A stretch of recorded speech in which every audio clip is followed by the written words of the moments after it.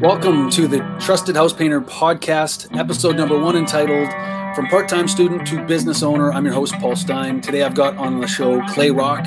Clay Rock is a professional painter from Victoria, BC. I've known him for quite a while. We went to college together. In fact, that's where we met. We won't get too deep into that, but he's been painting for about 11 and a half years. He's ran his own painting company for 8 years. He's a soccer dad who loves sports and painting and business. Welcome to the show, Clay. How are you? I'm good. Thanks for having me. I'm excited to be here. Nice. Excellent. It's kind of strange doing these kind of online interviews all the time, but I guess it's the new normal. Yep. I'm growing accustomed to it. So it is what it is. So this episode is called, it's entitled From Part-Time Student to Business Owner. And so basically give a real brief summary of where you are right now. You say you're a painting business owner. You've been painting for about 8 years here in Victoria, but it didn't start that way, did it? No, started out like most people in painting. Just randomly bumped into a guy that I went to school with and started painting in the summers, and went through college. That's where I met you. I'd seen you at college with Paint on Your Hands. And once I got out, I knew that we worked well in projects at school, so contacted you, said you should hire me full time. Started bugging you until you hired me, and then worked with you guys for 3.5 years about that, and really started to learn about the different aspects of being a true professional painter instead of just sort of slapping paint on the wall. Built my way up, got really good experience with you guys, really good training. Started training all of the new guys that were coming in and running my own projects, and then just basically told it's not possible to make any more money in this organization. So I eventually left, did a couple things and really enjoyed painting, and then ended up starting my own company. And now I've been doing that for 8 years, and yeah, there we are now. Cool. So what was the purpose? Was it purely financial that you wanted to start your own company, or was there other kind of aspirations that you had? I enjoyed business. We were in business school together, of course. Yeah. And then for me, there was other businesses that I'd started with other people and other projects that I was working on after I left my full-time job. And then I was doing some painting in my spare time to help people out. And just people kept calling me, so it was almost more out of necessity to start a painting company.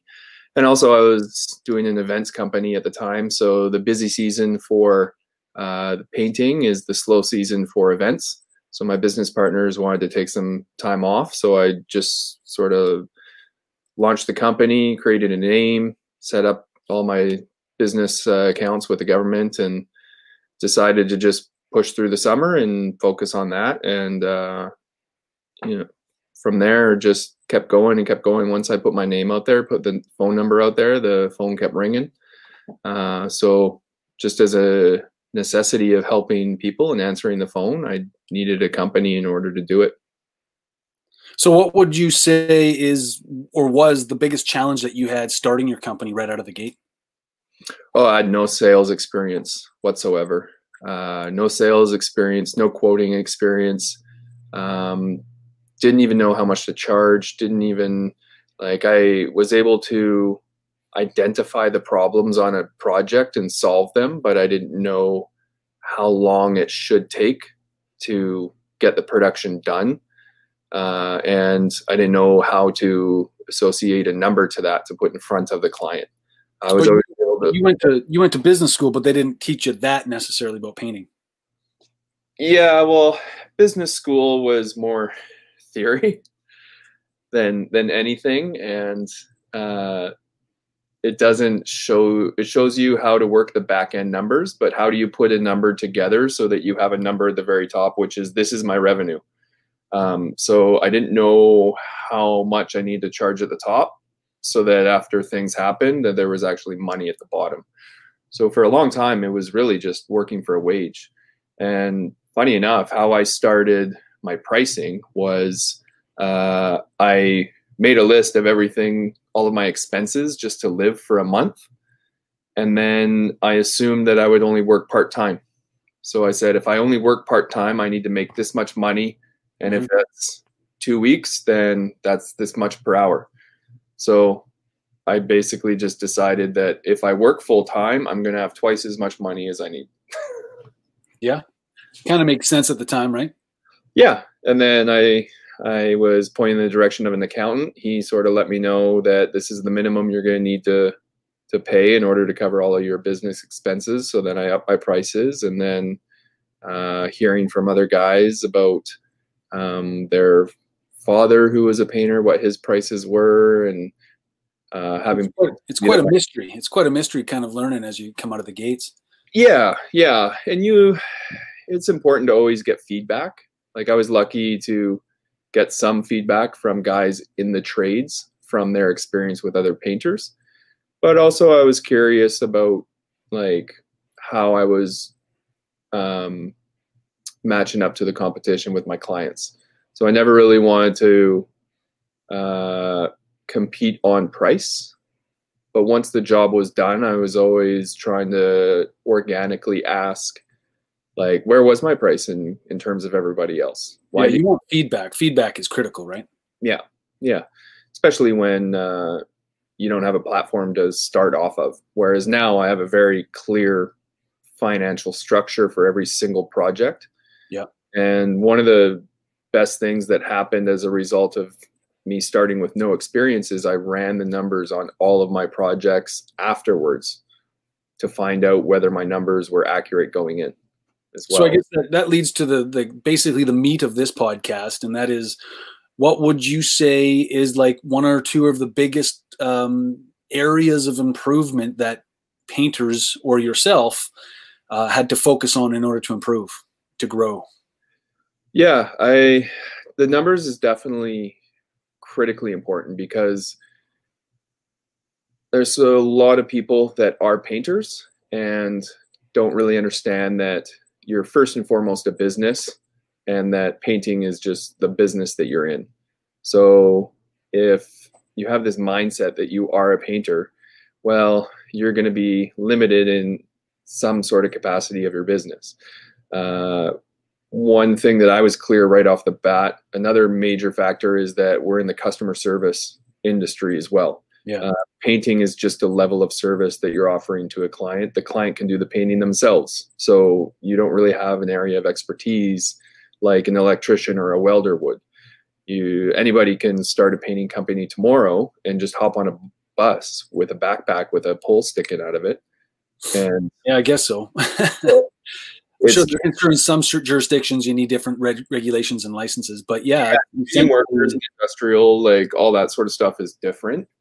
Now, keep in mind, you're talking about residential painting mostly. Residential, right? Specifically, yeah. Residential. That's where I've built my business, is in residential. I do a little bit of new construction, but it's basically just to keep guys busy. And I understand that the numbers aren't really there, so you can earn a wage in new construction, but unless you've got a crew of 50 and you're doing massive developments or entire condo buildings, the numbers aren't really there for like a one-off house here, a one-off house there. Definitely takes a lot more time, energy, experience, probably legal, everything to and you're always larger commercial projects. Yeah, and you're always competing on price. So when you're competing on price, then the only person that's going to win is the guy who's got the cheapest price, and the guy who's doing it for the cheapest price is probably going to lose out. It's win versus lose, right? Whereas in residential, you can always get a cheaper price, but often the homeowner wants to get value, wants to get quality, and they understand that at half of the price of a pro, for someone to do it who's just knocked on a door and said, I can beat their price, well, they understand that they're going to be getting a McDonald's hamburger instead of a Yeah. staying from the keg. Right? That's true. Yeah. Like, and there is that value in every industry, whether that be, you know, the painting industry, the food industry. And I don't know if there's anything wrong with competitive pricing and people that, you know, bid under. I do believe that, you know, the true market should reflect what people want to pay and the value. Obviously, the product that you give is the value that you apply to it, and equal to that is the amount that you're charging. I guarantee that some of the learning lessons that you've made in life have been from underpricing and learning from that. So you pay for your education no matter how you look at it, right? Yeah, yeah, and you know, I'm in the middle of a project right now where now that we've started, I'm looking at my numbers, going, what was I thinking? This should have been another 20% on top of these numbers in order to make this actually work. So you win some, you lose some. But if you lose a lot, well, then go back to working for somebody else. You shouldn't be in business for yourself. Yeah, it is true. I know I've bid on projects in the past that were in the, you know, the $30,000 to $40,000 range, and I didn't get the job. And I asked the HOA or Strata Council why, or if they could give me any feedback, and they said I was off by, you know, $700. They were really quite surprised that all the quotes were like within $1,000, and I was off by 700, and that was one of the major reasons. So, you know, you say you could bump it up by 20%, but does that always mean you get the job? You know, so there's so many factors in pricing a job that you got to learn. So what would you say is one of your like biggest mistakes you've made from start to scratch, whether it be in production, whether it be in finances, whether it be in operations? What was one of the biggest mistakes you've learned from?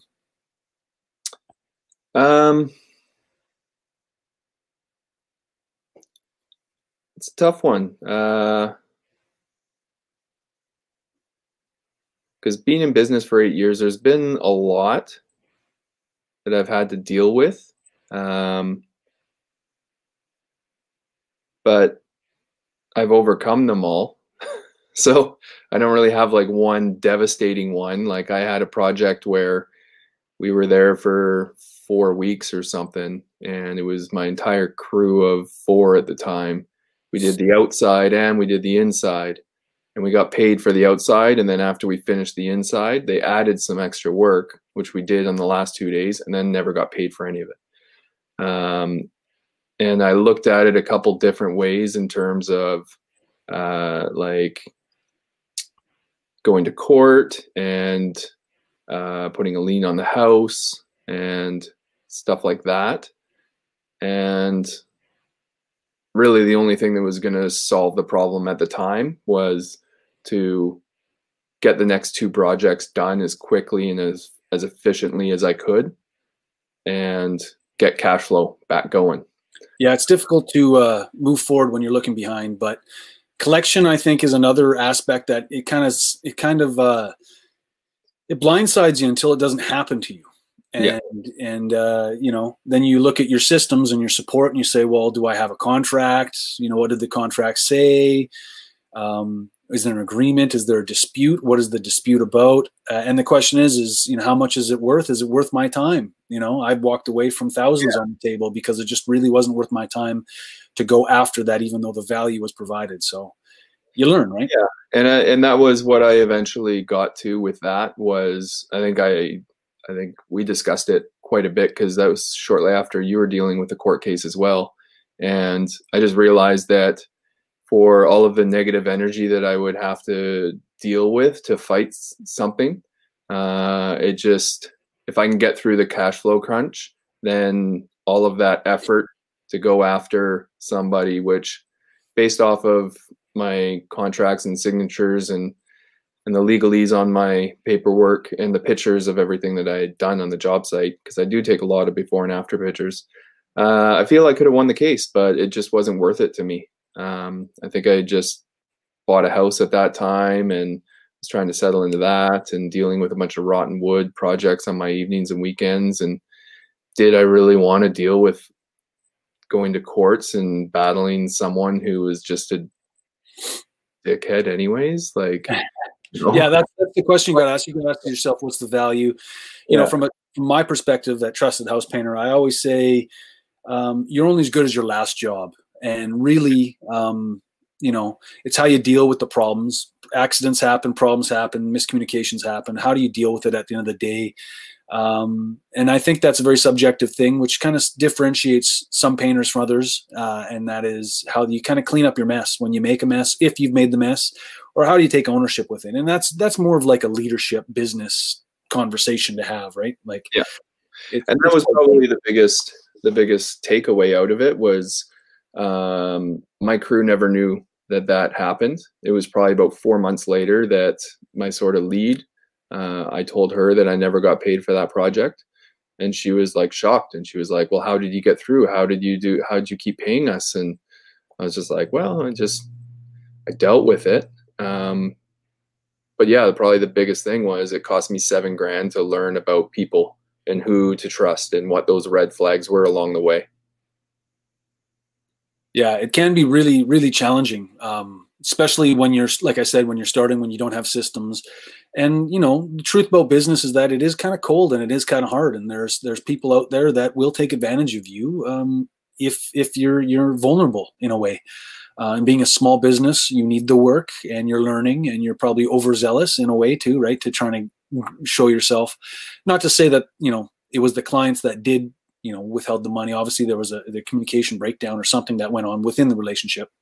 And I'm sure it's hard to accept that, but at the end of the day, what would you recommend, or what piece of advice would you give to any aspiring, entrepreneur painter that's just starting, or someone who's been in the trade for 5 or 10 years that have kind of grown, plateaued, and doesn't know what to do?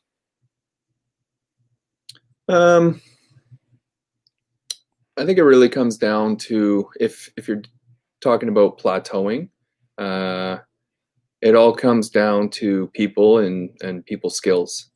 How many people can you work with? How many people can you manage? How many different personalities can you handle from project to project? How many clients can you juggle until you start to drop the ball and have promises slip through the cracks? And then in terms of working with people and working with different personalities, how adaptable are you to be able to work with those different personalities and almost like mold yourself into that perfect person to work with for every different person? Some people are easy to work with, some people are hard, some people are more stressful than others. And how do you maintain that sort of cool and calm collective approach to getting the project done, making sure the client's happy, and moving on from there, whether something was just bad on the project and there was rotten wood and you need to deal with it, or whether there's a person issue. Like I've told you about when I was on one of the Gulf Islands and my crew decided to have a fight in the hotel room, and unreal. Next day, one of the guys is just gone. Never heard from him again. So how am I supposed to turn to my client and be like, hey, we're a little behind schedule at the moment, and this and that, and try and hide the fact that we had a major people problem? And so everything, you kind of have a system problem in a way, communication system problem as well, as to probably had a little bit of a breakage in a hiring issue too, because that's kind of a red flag when painters fight, right? Yeah, hiring is an ongoing issue that is almost never going to be solved within the painting industry, in my opinion. So for anybody out there, if you're a great painter, great. If you understand the numbers, great. But it's all about people. And if you can't get that down, then I don't know. Yeah. Maybe you should. Maybe you shouldn't be looking for your own clients. And it's all about learning and educating yourself. In the before we went live here, you mentioned that you were part of a mastermind for many years. Yeah. That in order to develop my leadership skills, I was a part of a mastermind group for probably about 3 seasons. We did 6-month chunks of it, so we went through about 4 or 5 different cohorts, I guess. And then I've also coached kids soccer before my kid came along. I spent a decade coaching kids soccer, which I just gave up for the first time this year. So I've always been working with people. I've always been working with groups in terms of what sort of results are we trying to get and what sort of skills do we need to develop in order to get better results. Yeah, because at the end of the day, it's all about results, right? Well, value that you're providing and the result. What is the result you want to achieve, right? Yeah, the results are everyone can get different results, and like it's not really going to be the end of the world. But I used to, like, when I was with you guys before and I was told that I couldn't make any more money, that was the best result that I was capable of. Well, I wasn't even making $20 an hour. And I've far surpassed those numbers now. Like, I've had projects where I've tripled them, quadrupled them. My business takes most of the money and I just pay myself a regular salary. But if I was stuck in that belief that that's the best that I could do, well, that was someone else's idea of my results. And I knew that I was capable of more. And if I had stayed there, I wouldn't have my own house right now. I'd be renting for the rest of my life. And, I think in this industry, if you're good on the brush and you understand how to manage or plan a proper project, and you can deal with clients and your employees and you can understand the numbers, then there's no reason why every single painter on this planet can't afford to get a mortgage. Yeah. So what would you so to wrap this up, what would you paint the story of what you would consider a win or a kill? In other words, what would that look like to you, or give an example of where you've experienced that in your painting business? It's the control of schedule. When I first started out, in order to make things happen, I wasn't involved in relationships, serious relationships at that time. And so I was able to, work overtime and stay late and do the weekend. Oh, this thing came up. Oh, I'm behind schedule. Whereas now, I'm able to forecast properly so that I can take a lot of time off around Christmas time, where I don't have that financial crunch at certain parts of the year. I understand how to work when it's super busy. Yep. Saying make hay while the sun shines, and manage my schedule accordingly to be able to sit back and relax. Painting's very intense labor. You always need to be moving as you're spreading the paint. So if you don't have time to relax in your schedule on a quarterly basis, at least, then it's going to be a tough career when you're 50, 60. So to be able to manage the numbers properly so that I can control taking time off in my schedule and taking time with my family, that's the biggest win for me. If I feel like I'm too busy and I don't have the opportunity to sort of step back and relax, well, then my business has control of me and I don't have control of my business. So time for me is having time, and managing time properly for me is the biggest way to judge whether I'm winning or not. Yeah, well, the old saying, I don't know if it's true, but the old saying that time is money. So if you have got more time, you've got more money. And, the value of your time and your scheduling is very important. And I know that truthfully, like, scheduling is a very difficult thing. And the more jobs you have, the bigger crew you have, the harder it is, because the more variables happen. People get sick, people hurt themselves. And if you run, for example, exterior crews in the summer, well, you're dictated by the weather. Now, the summer's nice, but the shoulder seasons can be, very vicarious and unpredictable.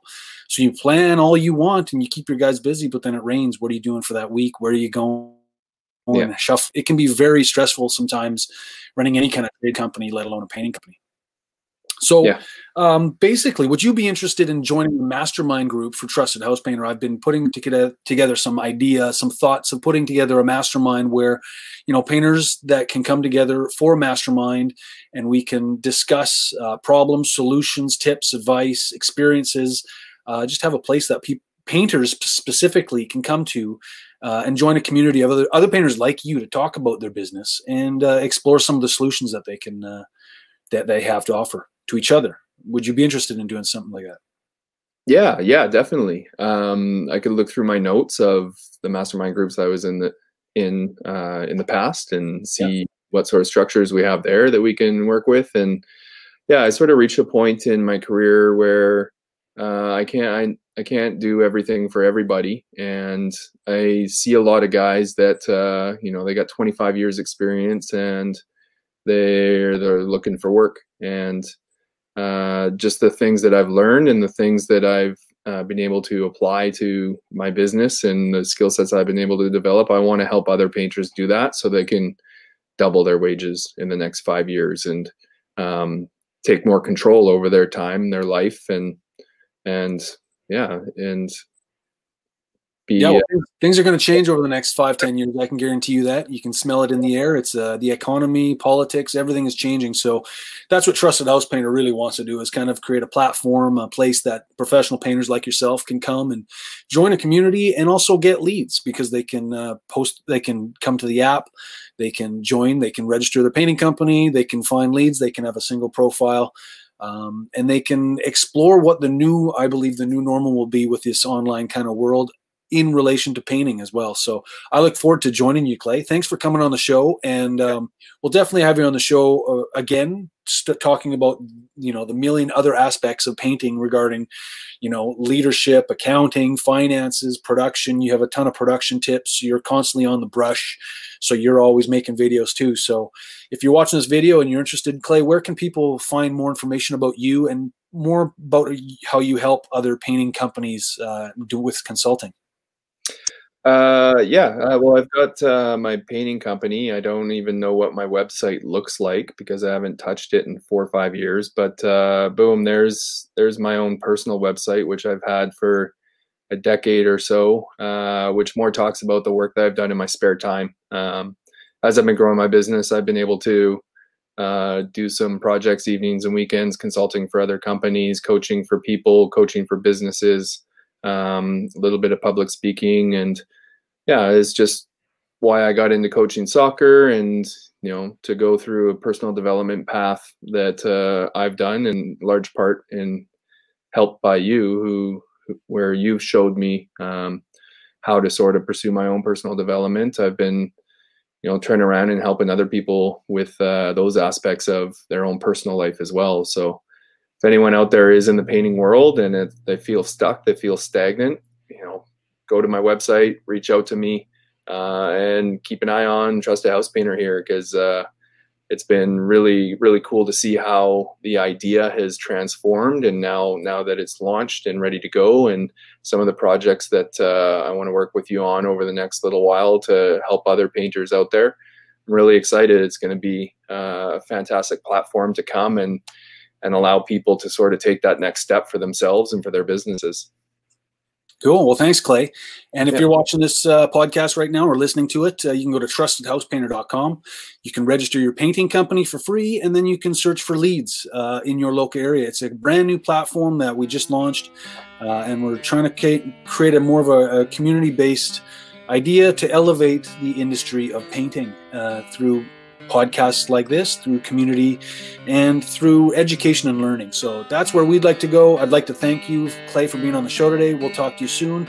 And any last thoughts before we leave? Yeah, I think it's perfect timing for this website and this platform to show up, because it's a lot more difficult to just show up at someone's house and knock on the door nowadays.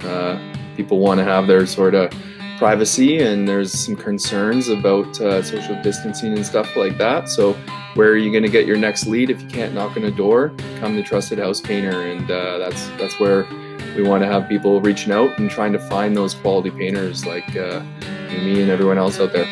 Right on. All right. Well, thanks for watching the show. Thanks for coming on the Clay, and we'll talk to you later. Okay. Awesome. Thanks, Paul. Have a good one. See you later. Ciao.